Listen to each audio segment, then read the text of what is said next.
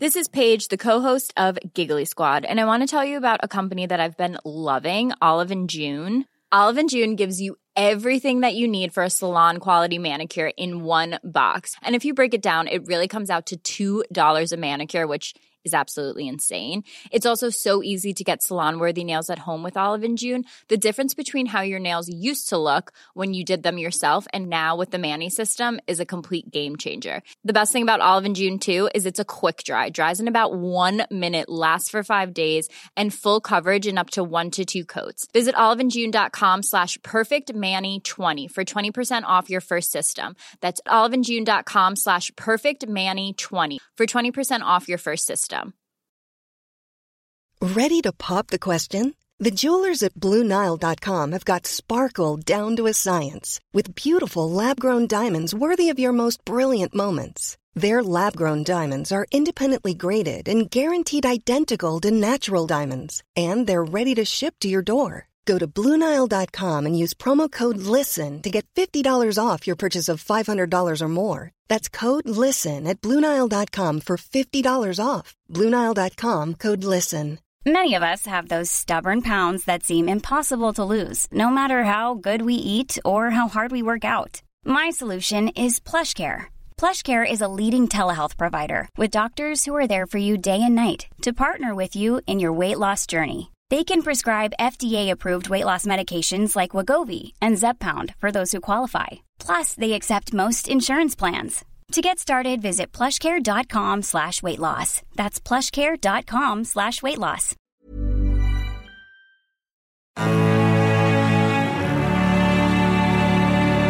Action Park Media.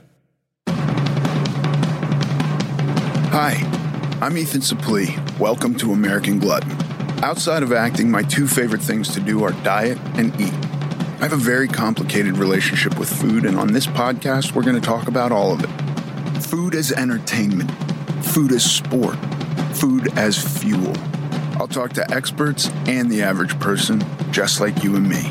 I hate to ask you to do anything, but if you're enjoying the show, please take a moment to like, subscribe, rate, review, all of the above on whatever app you're getting it from. Jason Calacanis, welcome to the American Glutton Podcast.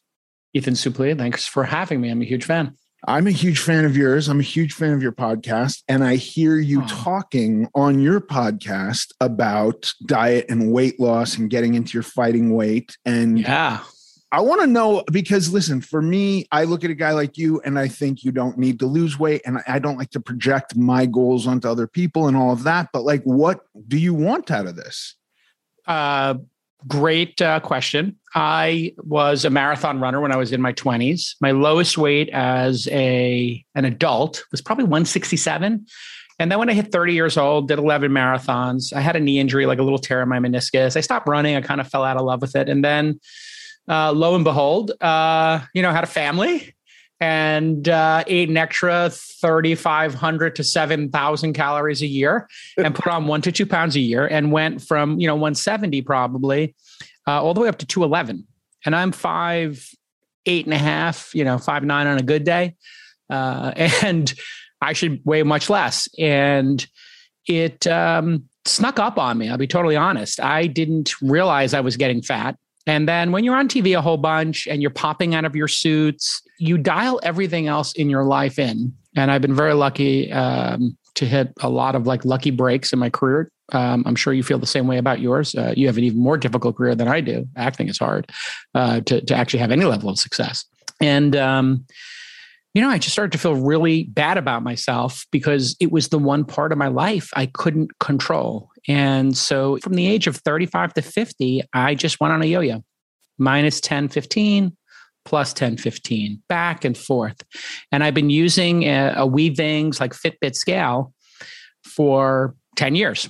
And I have this crazy pattern of just yo-yoing. And I just made the decision to lose the weight this year permanently and to get back to my fighting weight and maybe even the lowest weight I've been as an adult because of COVID. Essentially, my thesis was everybody's going to get COVID. I think the number one vector is obesity. and age. I think it's like they're probably 1 and 2. Like I guess asthma's up there too, and asthma's related to obesity. But anyway, I think everybody winds up getting it, which has turned out to be prescient this week with the Omicron.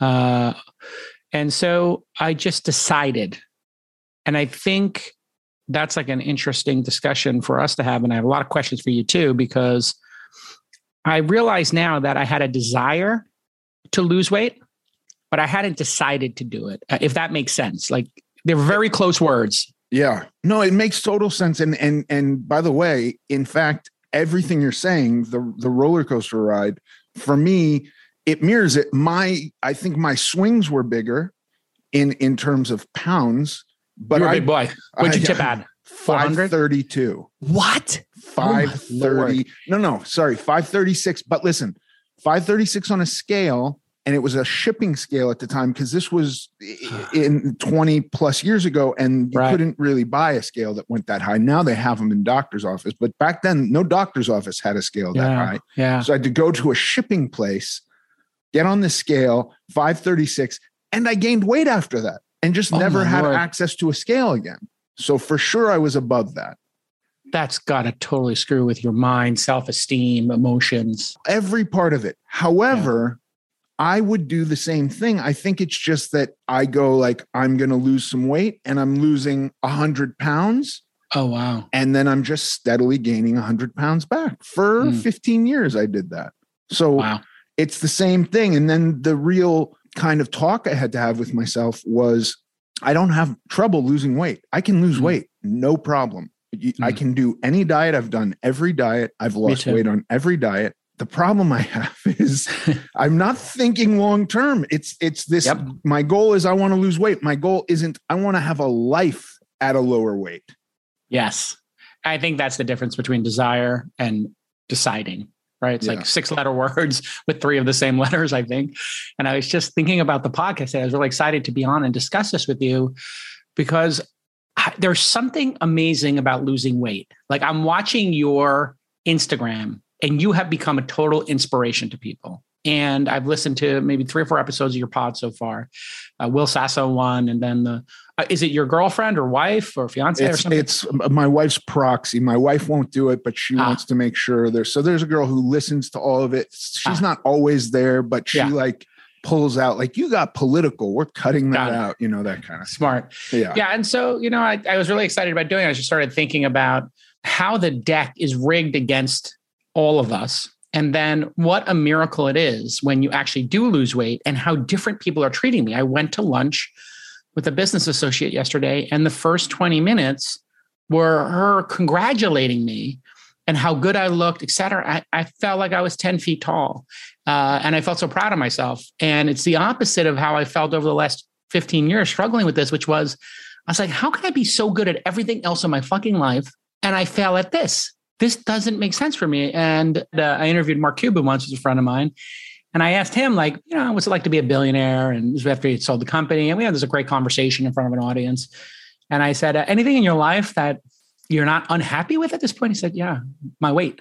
I struggle with my weight and I'm embarrassed about it. And I have unlimited resources. And I think that's a really interesting thing. It doesn't matter the resources you have. It's the relationship you have with food, I think. Yeah. And I look back on it. I heard you talk about this on yours. And I think the deck is stacked against you in society. I mean, our portion size versus the European portion size, the percentage of fried carbs compared to the percentage of vegetables and lean proteins, everything is stacked against you. The industrial food complex is designed to put just unbelievable amounts of calories into our system. And it's so easy to put fat on. And as you've learned, it's so hard to take it off. Your body fights you every step of the way. And you can make just a very simple mistake of eating a cookie a week. And over 20 years, you're 30, 40 pounds over.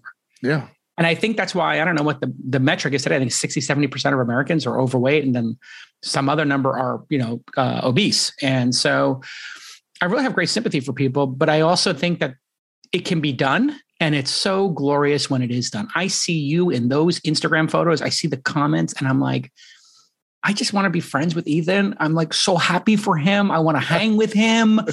And, I feel like people are starting to treat me differently. And that's also like a little bit of a mind fuck, isn't it? How are people treating you now that you're diesel and jacked? And did they talk to you about being so obese, or would people just talk behind your back? Like how? I think there was a lot of deep concern behind the scenes that wasn't really getting to me, because I've had many conversations since I've started doing this when I'd lose a bunch of weight where people were like, I was so worried about you.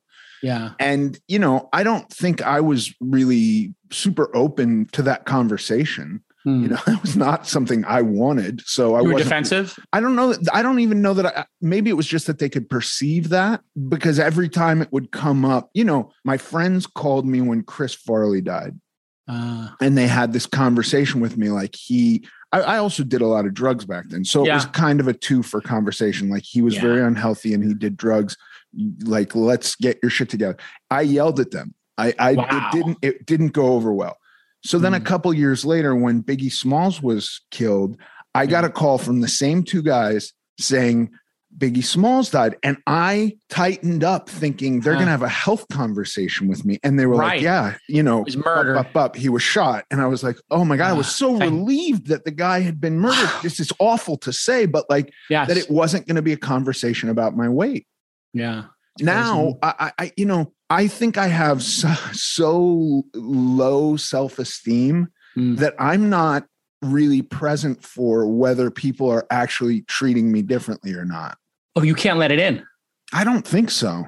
Well, let me just tell you, I'm so fucking proud of you. Like, let it in. And I'm sure all of your friends and family even are absolutely in awe of what you've accomplished. And I guarantee you will change tens, if not hundreds of thousands of lives with this podcast and, the mission you're on. It's clear you're on a mission here to spread the gospel of this. My friends and family acknowledge it. Yes. I mean, more of the way I interact with the world, like whatever it was before, I don't perceive that it's different now. Huh. Interesting. But that's just, I had big blinders up. I did not want to experience that. I think there was part of me being an actor that was a shield to experiencing eyes on me for the train wreck that I was, because they could be wondering if I was a guy in a thing. And maybe they're looking at me because maybe I'm an actor. Like there was a lot going on. So that's fascinating. So they're not just looking at you because you're so fat. They're looking at you because you might have been in a movie they liked or a TV show. And now you've got this double thing. You're a celebrity getting attention, and maybe you're getting attention because they're laughing at you or just concerned or like, look at that guy. Exactly. That's the thing about this. Like I would look in the mirror, over the years and I feel so bad about myself. And then I just started forgiving myself. I was like, listen, the deck is stacked against you. It's really hard. You tried. And now you just got to decide to do this and make it sustainable. And, I just decided I'm going to eat like one meal a day and then do two smaller meals a day. I started joking and doing salad a day on my, Instagram. And I just did calorie restriction. And I did it for 4 or 5 months and I lost 1 pound a week. And, here we are. Yeah. And I think the lowest I had gotten to was like 184 or 185. And now this week, I've been 174, 175. Fucking awesome, dude. And I sleep better. My energy's better. I'm more alert. And I did a run the other day and I was at a 9-minute mile and I felt fucking great. And I had like U2's Where the Streets Have No Names, which was the song I would always play when I would go over the Verrazano Bridge. I grew up in Brooklyn and I would go over the Verrazano Bridge in the marathon. That would be the first song I played because it'd get me amped. And I just immediately triggered me like, fuck, I should run a marathon now or a half marathon or something. I should be a runner again. Because I was having sciatica down my leg. I was having hip pain. I was having ankle pain, foot pain. I mean, my whole body was a mess. And then you get the 10 pounds off, you start feeling a little better. And then you get 20 pounds off. And all of a sudden it's like, whoa, this is starting to feel very different. And now I'm starting to have this like, why did I wait so long? Yeah. Why did I wait so long? And I think there's a lot of emotion associated with food and my upbringing that I've, had to unpack a little bit. I think, growing up middle class, my dad was had bars and he was a chef and he loved food and he was overweight and is overweight. My brothers, my uncles, everybody was overweight in my family. And we looked at food as like a refuge. Like that was like, if you were successful, you got to eat a lot of food. Like It was a very weird thing. So then when I made a bunch of money and I sold a couple of companies, when I was 30 years old, I was like, I can go to any restaurant and order whatever the fuck I want. Yeah. And I did for 20 years and I just went crazy. Yeah. This was basically my first bit of autonomy. I started making money as an actor and it was, what do I want to eat? I can eat anything I want. Nobody can control this. And that was it. Do you think that the putting it off and how you're describing your decision now, like this long-term plan versus things in the past where you're like, I'm going to do this more short-term thing or however you're structuring that, does putting it off actually compound putting it off more, do you think? Don't go anywhere. We'll be right back. I think the failure of every different thing I tried, I think got me demoralized for a bit, and my wife, I got 3 daughters and my wife was like, listen, you gotta turn this around. And she's trying to be gentle about it. And then other people are, saying, hey, you got to lose a little bit, get a little chubby there. And I just decided like for my daughters and with this COVID thing, like enough, like, let's just really make this the priority in my life. And I think that was like a key thing. The times I did it before, it was like number 5, 6, 7 on my list of important things. I wanted to build companies, invest in companies, be on TV, do journalism, write books. I had a million other things I wanted to do that had nothing to do with losing weight. It just was not my priority. It became my number one priority. And, again, back to that deciding versus like desiring it. Like once you decide, then it's just a matter of what's your strategy? How long is it going to take? And I just took it like 2 pounds at a time. I just looked at my average weight for the week. I weighed myself every day, same time every morning. And I just weighed myself every day. And I really dropped the amount of calories I ate. And I started to eat better food. I stopped the snacking. I got off the bread, and I had done intermittent fasting. I had done keto. I had tried to do CrossFit. Every time I did one of those things, I lost like 10 pounds, maybe 12. And, I did metformin. I tried a lot of different things. Nothing really worked. I'm good friends with Tim Ferriss and Kevin Rose. I know a bunch of guys who are into life hacking and all this stuff. Nothing worked for me. And then I was just like, I was talking to my friend David Sachs, and he's just like, here's my system. I eat the vegetables first. Then I eat fish, chicken, meat. And then I don't eat bread and I don't drink wine anymore. And he lost a bunch of weight. He lost like 20 pounds. I lost 25. And now on the All In podcast, we look at pictures from when we started 58 weeks ago or whatever, a year and a half ago. And now, and my face looks so different to people. And it just feels great. And I'm absolutely certain this is the permanent change in my life. Yeah. Which I did not feel previously. It's so weird. I know how to do it now, It is really, in my opinion, a lifestyle thing. When you think about a restrictive diet, that's a temporary thing. You do a restrictive diet forever. The end is you starve to death and die. So a restrictive diet to me is a short-term thing. Yeah. And this is one of those bullshit words that we've heard a million times, lifestyle change. And then when you realize what it means to sustain weight loss, it really is that. I really respect your rationale for wanting to lose weight amidst a pandemic where the number one or the most common comorbidity is obesity. Yeah. And we can't talk about that though, because we don't want to fat shame. But okay. I mean, it just so weird, like right? Isn't it weird that we can't talk about that? It's like, yeah. I mean, I think when they produce those COVID numbers, they should give the BMI and the age of the person, because that would educate everybody. Yeah. But we're so scared of offending people. But like in your state, they should just every day, it doesn't have to have the person's name, male, 40 BMI, 40 years old, dead.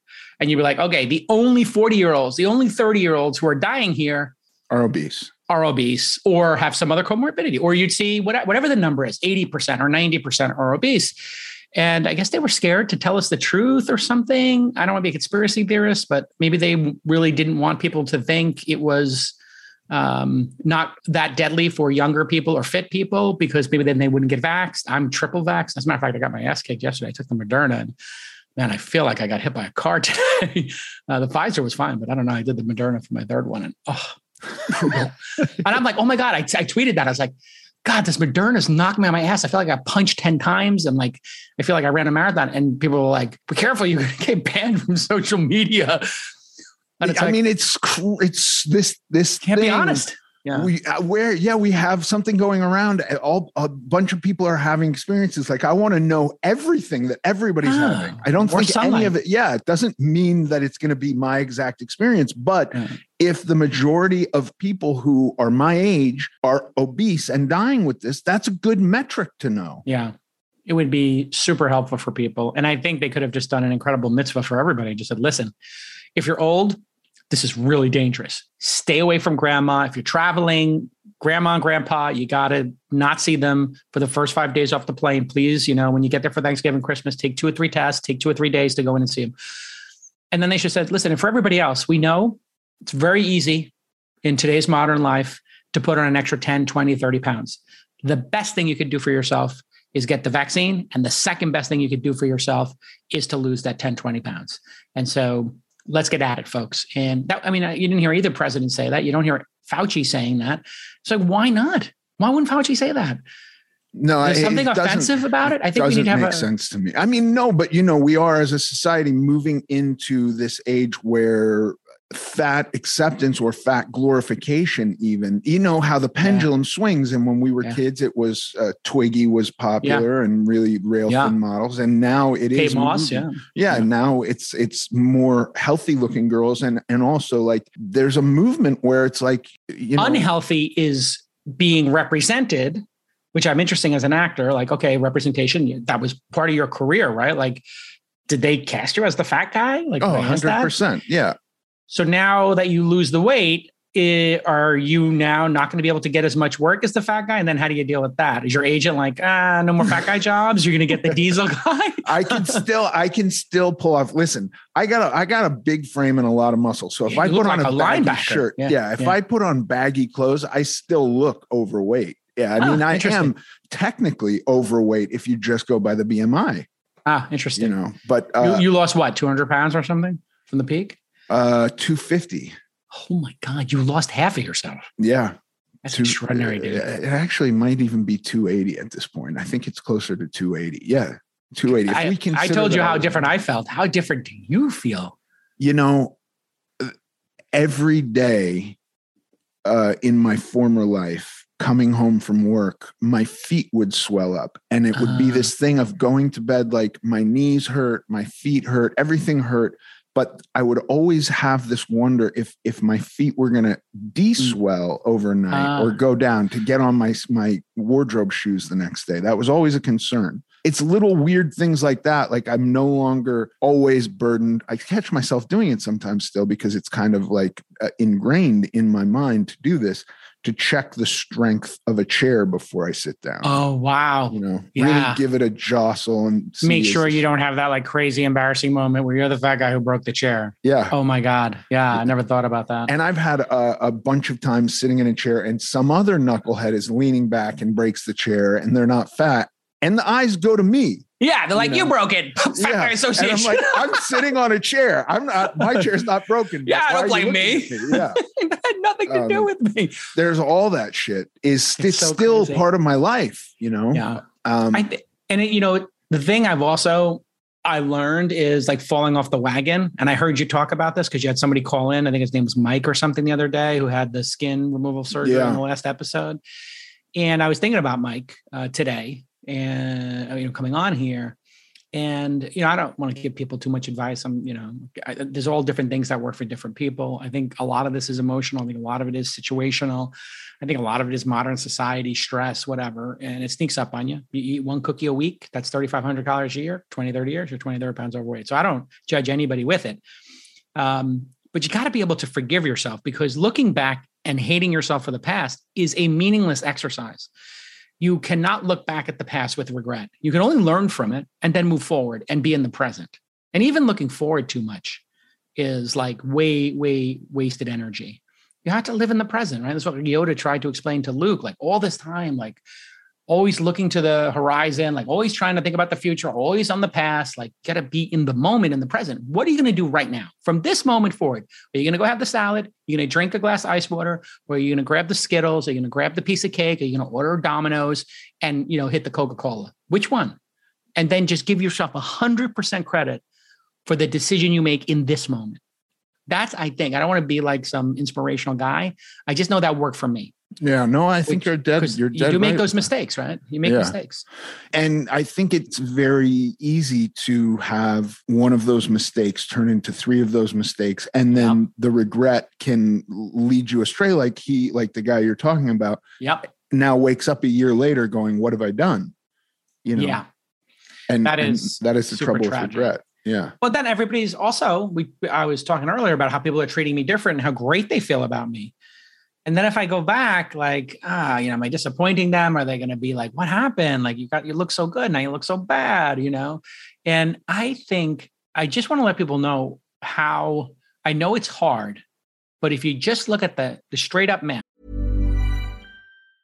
When you're ready to pop the question, the last thing you want to do is second guess the ring. At BlueNile.com, you can design a one-of-a-kind ring with the ease and convenience of shopping online. Choose your diamond and setting. When you find the one, you'll get it delivered right to your door. Go to BlueNile.com and use promo code LISTEN to get $50 off your purchase of $500 or more. That's code LISTEN at BlueNile.com for $50 off your purchase. BlueNile.com, code LISTEN. A lot can happen in the next 3 years. Like a chatbot may be your new best friend. But what won't change? Needing health insurance. United Healthcare Tri-Term Medical Plans are available for these changing times. Underwritten by Golden Rule Insurance Company, they offer budget-friendly, flexible coverage for people who are in between jobs or missed open enrollment. The plans last nearly 3 years in some states, with access to a nationwide network of doctors and hospitals. So for whatever tomorrow brings, United Healthcare Tri-Term Medical Plans may be for you. Learn more at uh1.com. Mom deserves better than a drugstore card. This Mother's Day, surprise her with a truly special personalized card from Moonpig. Add your favorite photos, a heartfelt message, and we'll even mail it for you the same day, all for just $5. From mom to grandma, we have something to celebrate every mom in your life. Every mom deserves a Moonpig card. Get 50% off your first card at Moonpig.com. Moonpig.com. It can be done. It's harder to get it off than it is to put it on. Putting it on generally is like a slow process of it's 3,500 calories per pound of fat. That if you're talking about 7,000 calories, you're talking about whatever that is, like 120 calories a week. It's like 1 can of soda a week. You literally have a Coca-Cola, and that's more than 120. So you have not even like a half a Coca-Cola, and now you're getting 2 pounds a week, you're 40 pounds a week. Conversely, when you cut 3,500 a week, that's 3,500 divided by 7 minus 500 a day. You go from 2,200 down to 1,700. Or you can even go down to like 1,400. That's kind of where I got to. And I wasn't calorie counting. I just said 1 meal, a couple of snacks that are healthy, try to eat an apple, whatever. Then you're taking off 1 or 2 pounds a week. Let's just put it at 1. So if you put on 20 over 20 years, 1 pound. But you can also lose over 20 weeks, 1 pound. So it's really about recognizing this caloric kind of formula, and then just saying, let me see if I could be disciplined for, 16 weeks, 20 weeks, lose a pound a week, lose 1.2 pounds a week. And I had like recently a couple of flat weeks, fuck with my head a little bit. I said, we knew this was going to happen, drop 25 pounds, you're going to have a couple of flat weeks. So let's just work through it and let's double down on eating a salad and, maybe get a little exercise. But I also found I couldn't do both. Can you do both? Can you exercise and diet, or did you just do one or the other when you lost like the big weight? No, I can do both. My diet is very, very slow. So if I'm not maintaining my weight, I am maybe a pound a week, and I got 100 pounds on you. So a pound a week is very slow for me. I could easily lose 5 pounds in a week if I went really restrictive, but I want to do it really slow. And I'm also hyper focused on working out in such a way that I'm maintaining my muscle, only losing fat. Like these are, I lost a little bit of muscle on this journey because my scale tells me that. And then I started doing a little more walking, a little bit of running, and just the walking and the running 4 miles a day, whatever, that actually brought the muscle back. So I was like, wow, I don't even have to lift.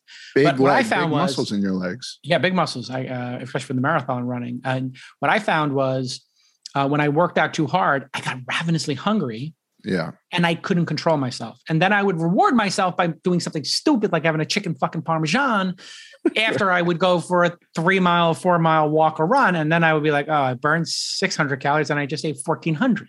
Listening to you guys talk about Carbone on your podcast, I salivate every time. You guys talk about You've been to the one in Vegas or New York? Which one have you been to? I've never been to New York. I've only been to Vegas. I've never been to Vegas. Is it wonderful? We'll go to Vegas together. You and I will go. We'll fast for a day. And Carbone has this like rigatoni pasta. My wife makes it for me. And then I have 3 bowl sizes in my house. I got the little one for my 5-year-old daughters. Just like a little, like a little yogurt bowl, very precious. Then I got like a bowl for cereal, just like a normal cereal bowl. And then I got the Gavone bowl, like that you would put apples in. Right. Like the fruit bowl for the fruit pasta. Bowl. Yeah. I would eat pasta out of that. My wife would eat out of the cereal bowl and my daughters would eat out of the little bowl. Now I eat out of the little bowl. Yeah. I just go right to the little yogurt parfait bowl. I'll eat the pasta, but yogurt parfait bowl for me. Maybe I have 1 or 2 extra pieces, but I try to control the amount I have. And I used to wake up. I don't know what bad habits you had, but sometimes I have a hard time sleeping. My mind's racing. I'm kind of an engaged guy. And then, that cereal's calling me. Right. And I go to the kitchen and then I get the Gavone bowl, the fruit bowl. And then I'm pouring 3 bowls of Fruit Loops or whatever, sugar snaps, and then pouring a half gallon of milk into it, killing it, and then going again. And I'm like, what did I just do to myself? Was that 3,000 calories, 2,000? Right. And then I feel terrible. Like, oh, I forgot to take the Lactaid. My stomach is making backflips. Now I feel great. And I just think portion size is such a critical piece of this. And it's hard to reset. Yeah. You just think about like when we go to restaurants, it's like, our bodies don't want to be restricted. Our bodies want to store fat. That's a savings account for our bodies. So we're no different. Like it's the operating system from when we were cavemen. Like, if you got the food, put the fat on because we know winter's coming. You're not going to eat for 3 months. Like you're going to be eating berries or like old nuts. Like, so put the fat on. Yeah. And bodies are designed against one blink ago, the only way to be obese was to be wealthy. And that was for a long time. The only people who were possibly overfed were the chiefs and the kings and the rulers. And so that, I don't think we've had enough time to shift that, biologically or genetically or however that works. That's still part of us. Our bodies want to retain fat. And now that we can, for no money, basically in America, we do. Did you ever use one of those glucose monitors to see how your body reacts to different foods like the diabetics use? I never have. Yeah. So I invested in a company that does it and I wore it for a couple of months and it's very interesting because you see your glucose spike. I have a kid with type 1 diabetes. So I have on my phone connected to her. She wears one of those and I watch it all day long. Yeah. And I get a little notification if she's eating something in glass of orange juice, whatever, piece of bread. And so what I learned was for me, it was pretty weird. If I eat dark chocolate or I eat full fat ice cream, not so bad. I eat a bowl of cereal. It's what I thought would happen if I ate ice cream. The bowl of cereal sends me to the moon. The pizza sends me to the moon. But then ice cream and dark chocolate, nothing. And then if I eat it after I've had fish or chicken or some protein and salad first, it's even more muted. And then you go for a walk for 30 minutes after dinner or even just 15. And all of a sudden it goes way down. So you start to learn about this blood sugar thing. And then I read a book, Wheat Belly, Why We're Fat. I started reading all these books on why we're fat, basically. And it turns out there was this need. We were very concerned in the 50s, 60s, 70s about people starving in Africa and other parts of the world, Asia. And so this scientist in Mexico did kind of like a contest to see who could get the most calories out of a hectare. And so they started genetically modifying wheat, just by not like modern day genetically modifying, but by just, taking strains and matching them up. And they came up with something called dwarf wheat, which you can look up. And they call it dwarf wheat because it had less husk and it had this big, huge amount of wheat. So it had less fiber, more wheat. But then the problem was because, those amber waves of gold, whatever we say, and then, national anthem, it was so heavy, it would just fall down. So they said, okay, well, why don't we just modify it so the wheat is like 3 or 4 or 5 feet high as opposed to 12 feet high with that little tiny bit of fiber driven wheat to this. Once they made that dwarf wheat, it was like, oh my God, we're getting like 10 times the calorie per hectare. This is a huge success. They never thought, oh my God, this is so cheap. It has no fiber in it. It's going to go into your blood and it's going to spike your blood as if we just like you did an IV of like corn syrup. So it turns out a lot of like the pastries that we've all gotten addicted to, Hostess, cupcakes, all that light, fluffy, sugary stuff, that's all part of this hyper processed sugar and flour. You couldn't make these things. So when you go get like some hippy dippy bread in Santa Monica from one of those, co-ops or something, you're like, this tastes like, sawdust or something. Well, that's like regular wheat, right? So we basically have trained ourselves to have this incredibly fine power wheat and it spikes your blood sugar. And I think bread and soda and sugar are just such huge parts of this. I think if people could figure that piece out, I think you would at least maintain your weight. And then if you start doing a little calorie restriction, a little more vegetables, then maybe it starts coming off. There are super easy basic principles. Like you go to the grocery store, stay on the outside. Don't go inside the aisles. You know what I mean? Like vegetables, you can get meat and vegetables and everything you need on the outside. Yeah. I'm like you. You hate vegetables too. I hate them, but I eat them because they fill me up. They give me vitamins. Yeah. But they're the worst. Vegetables are the worst. I like Brussels sprouts if they're charred. I could eat a carrot with some butter. Sweet glaze and some bacon. A little glaze, maybe some salt on it. Like I know how you are. I'm like you. I'm like a gourmand. I like a certain type of vegetable, which is the wrong ones. Yeah. Not the green leafy. Not for me. No, not broccoli. For me. No thanks. I like a cream spinach at a steakhouse. Sure. Oh, that's great. Yeah. Sure. Hey, put a little butter in it and some heavy cream. We're all in. Yeah. Absolutely. We're simpatico on this one, Ethan. Yeah. I think that's part of the problem. And, the genius of my friend David Sachs' system is he's like vegetables first, then this, then that. And that in raising my daughters, you have, how many kids you got? How old are they? Four daughters. 25 I have 3. to 14. Yeah. Okay. So we're both like Kobe girl dads. Yeah. I will be a grandfather in April. Oh my Lord. Look at that. Yeah. Grandpa Ethan. I love it. And it's a girl. Mazel tov. Oh, it's great. Girls are the greatest. They're the best. But here's the thing. I like to take my girls for ice cream. You may have been there before. You want to give them dessert. Come on, Dad, let's get some froyo. They got you wrapped around their finger. And then, of course, like maybe they want to have pizza, whatever. None of them are obese at this point.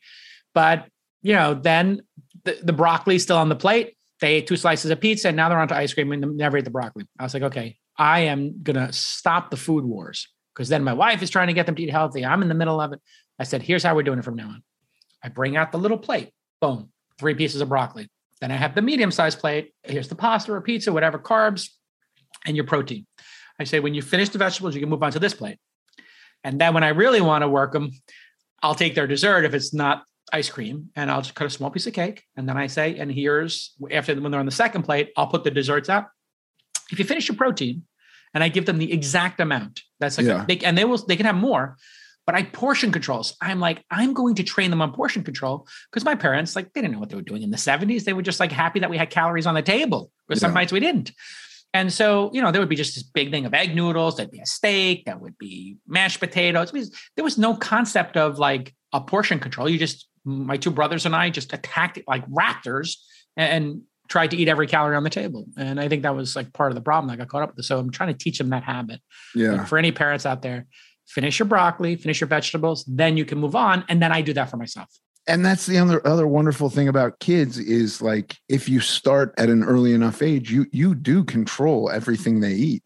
Absolutely. They're not eating Fruit Loops from, if they can't get up and get it themselves and you're not buying it, where the This is a conversation I have with my wife who sometimes will stop at McDonald's. I never ate fast food as a kid. We didn't really have it in Brooklyn at that time where I lived in Bay Ridge. They eventually got a McDonald's in there, but it was one of those towns where they fought having a McDonald's because they could aesthetically match the neighborhood. I think they finally gave in. But sometimes she'll want to stop at a McDonald's. I'm like, I can't do it. I don't want to build this habit with them. And then sometimes they'll twist her arm and they're at some not Whole Food store and the Fruit Loops come into the house. And I'm like, I wonder about those parents. I don't want to pass judgment, but when I see the people on these TV shows and the enablers are bringing them this crazy food, I'm like, what's going on there? These are your kids and you're bringing them thousands of calories. I had a buddy who would drink 2 liters of soda a day. And I was like, this is an insane thing, I think, to do to yourself. And he was working out at the gym and drinking soda. And I finally said to him, like, what the hell are you doing? And he said, it's cheaper than water. This is what I drink.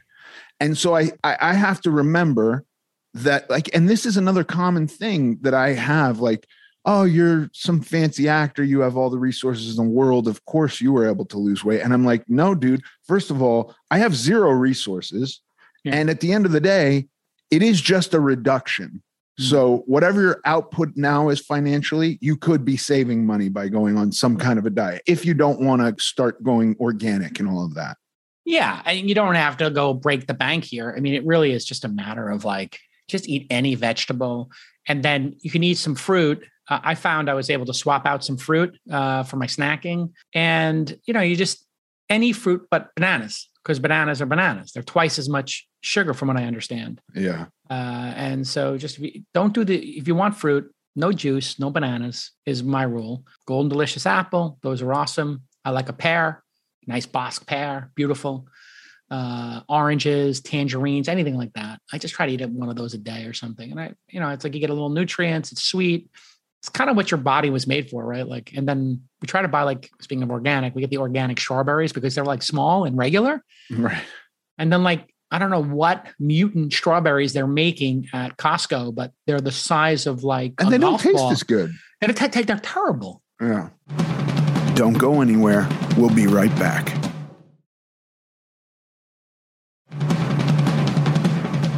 I'm curious about these parents. I think they are under some perception that this is like a totally difficult thing to do. I think as a parent, you kind of have an obligation to not give in to your kids and to build those habits. So I don't want to be judgmental. I know it's hard to be a parent. I'm just making 3 kids and I have more resources. So it sounds like I'm talking like a rich guy, but you just gotta get them on good habits. Yeah. I also don't think the resources thing for kids and for organic and all that, I understand, but for a person who's going like, I really want to lose weight, but I don't have the dough. I think that you can come up with any excuse then. Exactly. That means you don't really want it in my mind. If you're like, this is a money issue because you just haven't done ready. Research. Yeah. You're not ready. I think it's about being ready. Like you were talking about like substance abuse and stuff like that.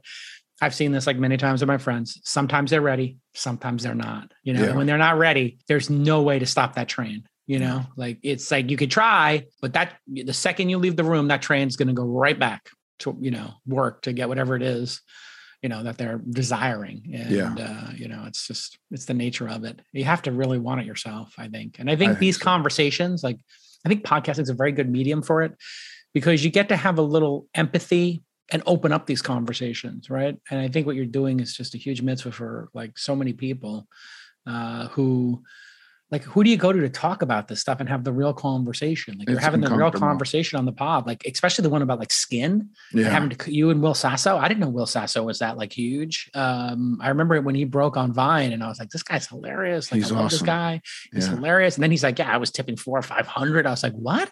He's like, yeah, I hide it great. I was like, oh dude.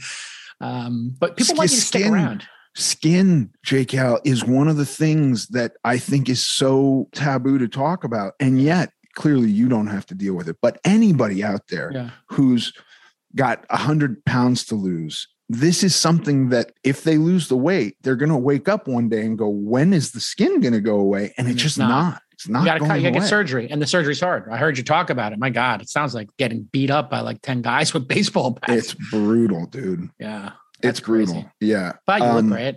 Thank you very much. Yeah. J.Cal, you're such a sweetheart. Thank you so much for doing this. I like our bromance going on here. You're a fan of my pod. I'm a fan of yours. This could go places. I agree. I'm in the market for a couple of celebrity friends. I decided I loved you in Wolf of Wall Street. I love your dance moves. I love like you're in the background. I love that like gif of you dancing. Yes. And I was talking to him. I was like, I got like 3 celeb friends. I'm now curating. I got Hassan Minaj, who's a big fan of All In. So I went to see his show. And then Adrian Grenier, who's now investing. So those are my 3 celebrity friends now. So I'm curating that. I think you got a good squad. That's a solid. It's a pretty good squad, right? Yeah. For like a dork from Silicon Valley, it's like a cool squad. Like everything's crossing over now. Adrian wants to invest. Hassan Minhaj is like getting really political and into tech stuff. You're into podcasting. We're all kind of overlapping. Yeah. And it's kind of cool, right? I think it's really kind of cool. It is. I think podcasting is the vector. I think like everybody's like got this. I mean, you must be getting like, you're probably going to make more money, be more famous for your podcast, I think, than you're going to be for the acting. For me, I don't know, from your lips to God's ears. Okay. Yeah. But this keeps me honest. It keeps me concentrating on it, keeps me present. This is constant for me. Like I'm not going to forget because I have a conversation with you this week, so I can't blow it. You know what I mean? Like there's still that a little bit. And then, I like that. So it holds you accountable in a way. 100%. This is my OA group. You are part of my OA group a little bit. Sorry, I welcomed you in without telling. No, I like it. Overeaters Anonymous. Yeah. Hey, Ethan. Thank you. Hey, Jake. Yeah, exactly. I'm an overeater. I'm a gavone. Yeah.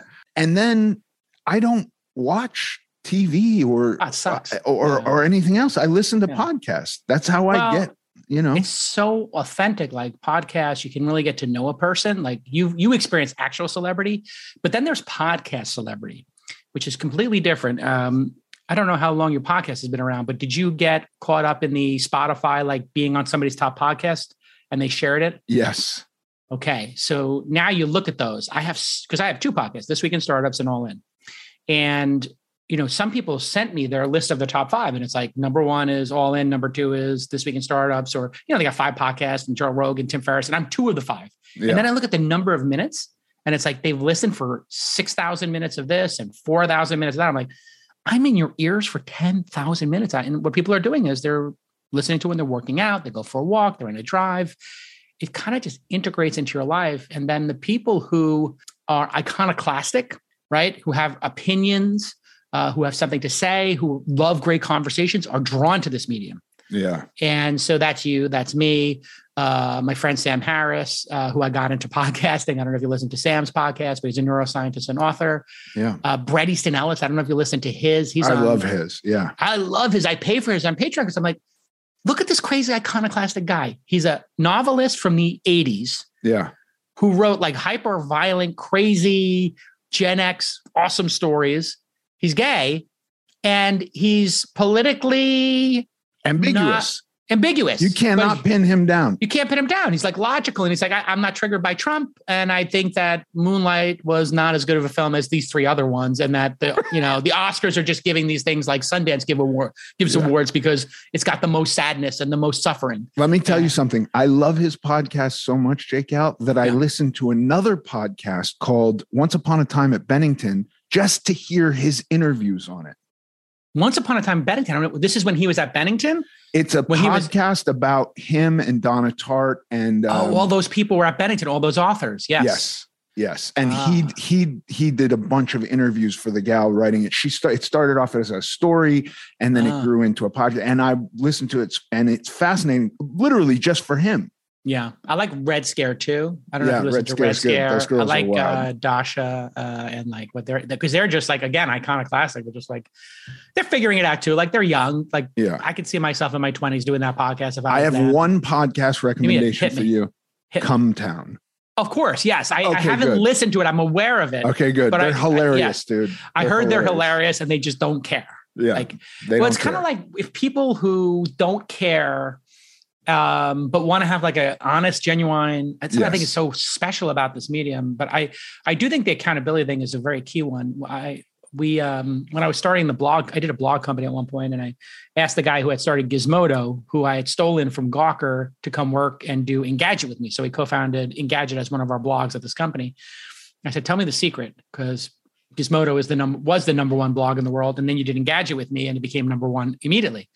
He said, Jake, how blogging is about showing up. What he meant by it was like, just show up every day and do 10 blog posts. And that's the same thing with podcasting. You just show up every week, you do a podcast, you build your network, you build your friendship base, and then you build this like community. And that's the other thing you're going to experience. Like when you do a meetup, it's going to be crazy. You're going to have 100 people, in LA show up for your meetup, and they're going to cry and they're going to have this cathartic moment where they're like, hey, we're all experiencing that.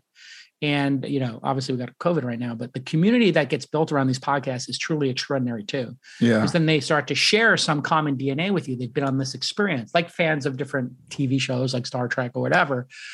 I wanted to do a meetup. I was going to do a meetup where we just went for a walk. I was going to do the first Steps Club where we all let's meet. Yeah, go do Runyon at Balboa Park. Runyon. Yeah. It's too crowded. Too many celebs. It's too steep, maybe. Oh, right. Too steep if you're suffering. Keep it flat. First step. Flat walk. Come walk. I'm going to be out there in January. I'll be out there in January for the Upfront Summit, which is like a tech summit in downtown LA. So maybe you and I can get together and we'll do the walk together. We'll get some fans out there and do a walk. I love that. Yeah. Walk a couple blocks. I mean, depending on what COVID. Yeah, we got to wait. I'm feeling optimistic that this is like going to motivate the people who didn't get the vaccine in some cases to get it. Sure. And then I think that this is, talking to my friend Friedberg, and it's going to be like, this one is super viral, but he thinks like it'll be trending towards less deadly. And then everybody gets the vaccine. And then these pills they're going to have that you take in the first 3 days for the people who are unvaccinated. So that's going to really help. And I think when that happens, isn't it over? Game over? The whole thing. I think so. Like knock on wood, we don't have another variant. Right. But my understanding in talking to this with like people who are in science, like Friedberg on the All In podcast, is viruses tend, the theory is they become less deadly because they want to spread. So if you're the virus, if you kill the host, well, you just killed your golden goose. Like now you got nobody to carry you to the next person. Yeah. So they don't actually want to kill you. They want to keep you alive like Alien or something, at least until you birth the baby. Right. So they want to keep you in the game. They want to be more viral, less deadly. Well, that's what we just saw. This thing is 40 times more viral, I think, is what they're saying. And so maybe it becomes less deadly over time. And then when those oral treatments come, the people who are scared of getting the shot or don't like getting shots, if there's a pill and you can take it, like, does anybody not take antibiotics because, or, Advil or whatever, because they're Christian concerned about a microchip? It's not many. Right. So I do think that those oral treatments are going to be the game changer of game changers on top of this. So. Yeah. Don't go anywhere. We'll be right back.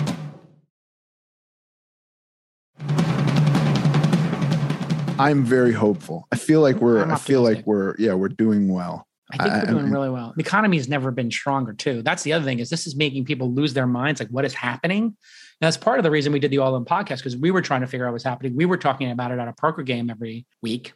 And then I was like, well, this would make a good podcast. And so Chamath and I started doing Brought the Davids, and boom, it just turned into a phenomenon. I love your podcast. We were number 40 and 45 the last 2 weeks of episodes in the world on iTunes. I know. You guys are crushing it. Well, and now people are starting to contact us. Hey, you think this could be a show on, Beep Network that does this show? That's kind of a similar roundtable kind of thing. I would watch that. Well, I mean, yeah. And the YouTube channel now got to like 125,000 subs, and it does 150,000 views per episode. You start thinking about the podcast numbers, and you look at cable TV, and it's like, these things are not very different. No. Like 500,000 people listening to a podcast. And what does a cable TV show get? I think like a couple of 100,000, right? Like the best ones, like Walking Dead, might get 1 million. Right. Maybe like Succession gets 2 or 3 million or something. I don't know. Right. So I'm very bullish on like the impact this is happening on the dialogue. And then the economy, 11 million open jobs, 4.2% unemployment. There's only 6 million people out of work, which seems like a huge number, but there's 11 million jobs. There's, and the salaries are going way up. Bernie Sanders wanted a $15 minimum wage and people to get free school. And Amazon's now paying like 22, right. 20, 22. Tesla's paying over 20 an hour, like maybe 22, 25. They're giving stock options, they're giving benefits. And Amazon is paying for people's associate's degrees, which is exactly what Bernie Sanders wanted. Right. So the free market, everything the sort of social Democrats wanted, they're getting. Free market gave them. It's like, okay, you can shut up now. Like, now they yell at Elon about his taxes. But it's brutal. I mean, I was like, Elon and I are good friends, and I was just like, I really don't like tweet too much publicly about it because it kind of gets picked up by the aggregators or whatever sometimes, and they misconstrue what I said. But I had to dunk on her for like, he just paid, according to what I read, I don't have inside information, $8 billion in taxes. It's literally the largest amount an American has ever paid in taxes. Elizabeth Warren has a $12 million equity portfolio. She paid $0 this year. Yeah. So because she didn't sell any equities, and that's how it works. If you don't sell your house, you don't pay tax on it. That makes sense. Sure. If you own a pizzeria and you don't sell it, you don't sell shares. If you own IBM and you don't sell it, you don't pay tax. That's kind of how the world works pretty well. Yeah. And then they were dunking on him for stopping global. I mean, Bernie's other big thing is global warming. It's like, who's doing more for global warming than he? That's his whole point, right? Yeah. So they're literally dunking on him for not paying taxes. He set the record. And then they're concerned about global warming. and he's the number one. He's making more impact than anybody in global warming. It's like, really? Yeah, they just need something to talk about. All the politicians, they got to have something fantastic to talk about. There's a whole class of people who are just professional complainers and grifters. Like, it's on social media, it's politicians, it's like not all the press and media, but there's a subsection of them that are like professional complainers. Yeah. It's just very weird. Very weird. And by the way, Wolf of Wall Street got screwed. If that film had come out 10 years earlier, it would have swept the Oscars. I agree. That was just politically correct some nonsense. People got acknowledged. Some people got acknowledged. I mean, come on. That should have been best screenplay, best actor, best supporting actor. I mean, best director. And that film was Casino and Goodfellas level. Yeah. And I've seen it twice now. And I look at those films and I'm always going to go Goodfellas, and then Casino, which I think arguably is, some people believe is a better film than Goodfellas, but Goodfellas was so OG that I think you got to give it to Goodfellas. And then you have The Departed, and then you have Wolf of Wall Street. And I'm like, those three films, Casino, Wolf of Wall Street, and Departed, depending on which one I've seen last, that's my favorite. How do you rank the Scorseses? It's hard. I think I have to put Goodfellas at the top, though. Of course. Yeah. It's just too perfect. Yeah. Too perfect. And then I'm biased to Wolf of Wall Street. I think it's such a great story. And the performances in it are so fucking great. Who's it, Jonah Hill? He's amazing in it. I mean, he stole the show in that. Yeah. He was incredible. Everybody was great in that. Yeah. John Berthenol and Margot Robbie. Everybody was great. Margot Robbie. I was great. I was fantastic. Were great. I broke a bat on the ground. It was awesome. Just if you look at the number of memes that came out of Wolf of Wall Street, the number of incredible moments captured, the Quaalude scene with the car, the dancing scene, I'm not going anywhere scene, just scene after scene of perfection. What's it like to work for Scorsese? What's that like on a set with Scorsese? That was the first time I've been nervous in a long time. I think the last time I was nervous was working with Anthony Minghella in 2001. And then, you just don't feel nerves after 20 years. And then you work with Scorsese and you're like, holy shit, that's Mean Streets himself. Does he direct you? Does he give you a note and say, you do this? And why don't you try this? A lot of it honestly took place before we shot it. Oh, right. So table reads or something? Really in-depth discussions about what stock guys, what their behaviors were and lots of stuff to read and big conferences where we're discussing it. And then when we actually did it, it was very much like just moving pieces around. Right. That's amazing. Yeah. I'm just so in awe of his career. It's like for me, it's him. I also love Ridley Scott. Amazing. Have you been in any Ridley Scott stuff? I have never worked with him. I worked with his brother, Tony Scott, who's also amazing. Peace, yeah. I just love Blade Runner, Gladiator. Did you watch the most recent Ridley Scott movie? No. The Green Knight or something? I didn't see that yet. And then there was the other one that just came out. The Gucci he was complaining one. that nobody... Oh, Gucci. I didn't see it yet. Any good? Not so good. He's old. He's like 80. And so I think like he's trying to get these last couple of films. I think Prometheus, which people didn't understand, is a masterpiece. I loved it. By the way, all of my physical goals are that fucking alien. Yeah. I just want, when I think the engineer. Like, what am I working towards? It's that guy. He's perfect. Yeah. He's perfect. The engineer is perfect. What That's Prometheus is just such an underrated film. I feel like people didn't understand. Like I was coming for an alien film. It's like, it's the prequel. This is explaining to you that these engineers are gods and I loved it. Yeah. Like spoiler alert, they made us. Right. They made the xenomorph. They're engineers and somebody made them. Yeah. And he never got to finish that. That Alien Resurrection sequel was just like whacked out and didn't get there. I just want to know who made the engineers. Yeah. It got convoluted. Yeah. I think they told him he's just got to put all aliens in and make it an alien movie if he wants to get funded or something. But right. It needed a bit of action to sell or something. I didn't need the action. I loved Prometheus. I wanted to go to the alien home planet and geek out for 2 or 3 hours on their culture and society. And then where did they come from? Yeah. Like, are they organic beings that came from the earth and then they just re-engineered everything? Or did somebody engineer them? And then there's actually a god. Right. Because who's the god in this? Like, where does it start? Where's the chicken or the egg? Well, and that's, it kind of relates to Blade Runner, where like Tyrell is making life and Tyrell and then the guy from Whaling Corporation. It's like these two corporations are like in the same universe, some people suspect, right? Like, so in Blade Runner 2049, supposedly you can see like an engineer in one of the tanks when Jared Leto plays like the new Tyrell Corporation. There's like a little there's an engineer supposedly in the side. I'm going to rewatch that movie to look. Yeah, you can just type it in like Blade Runner 2049 / Aliens Universe. They kind of. Yeah. All right. I think we did it. That's amazing. Did we do it? Was this a good episode? It was awesome. It was fucking awesome, dude. All right, everybody, you know what to do. Rate and subscribe. Tell your friends about the show. If you got a friend who's struggling with weight, take a moment and tell them, I found this episode fascinating. You might enjoy this podcast. And you just email them, no judgments, and say, listen, this guy did it. This other guy did it. Just wanted to tell you about that. If you got somebody suffering from being overweight or whatever, tell them you love the pod. It was interesting to listen to. Yeah, just give it a listen. You don't like to ask people to rate and subscribe, so I'm going to tell them. Rate and subscribe. I know. I don't like to ask people to do anything. And who's your sponsor? Athletic Greens or something? Athletic Greens. Delicious. Amazing. And Trifecta. So get your Athletic Greens at Trifecta, everybody. Tweet about it. There you go. Amazing. Thank you. Thanks for listening to this episode of American Glutton. I'm Ethan Suplee, and as always, joined by my chaperone, Paige Dorian.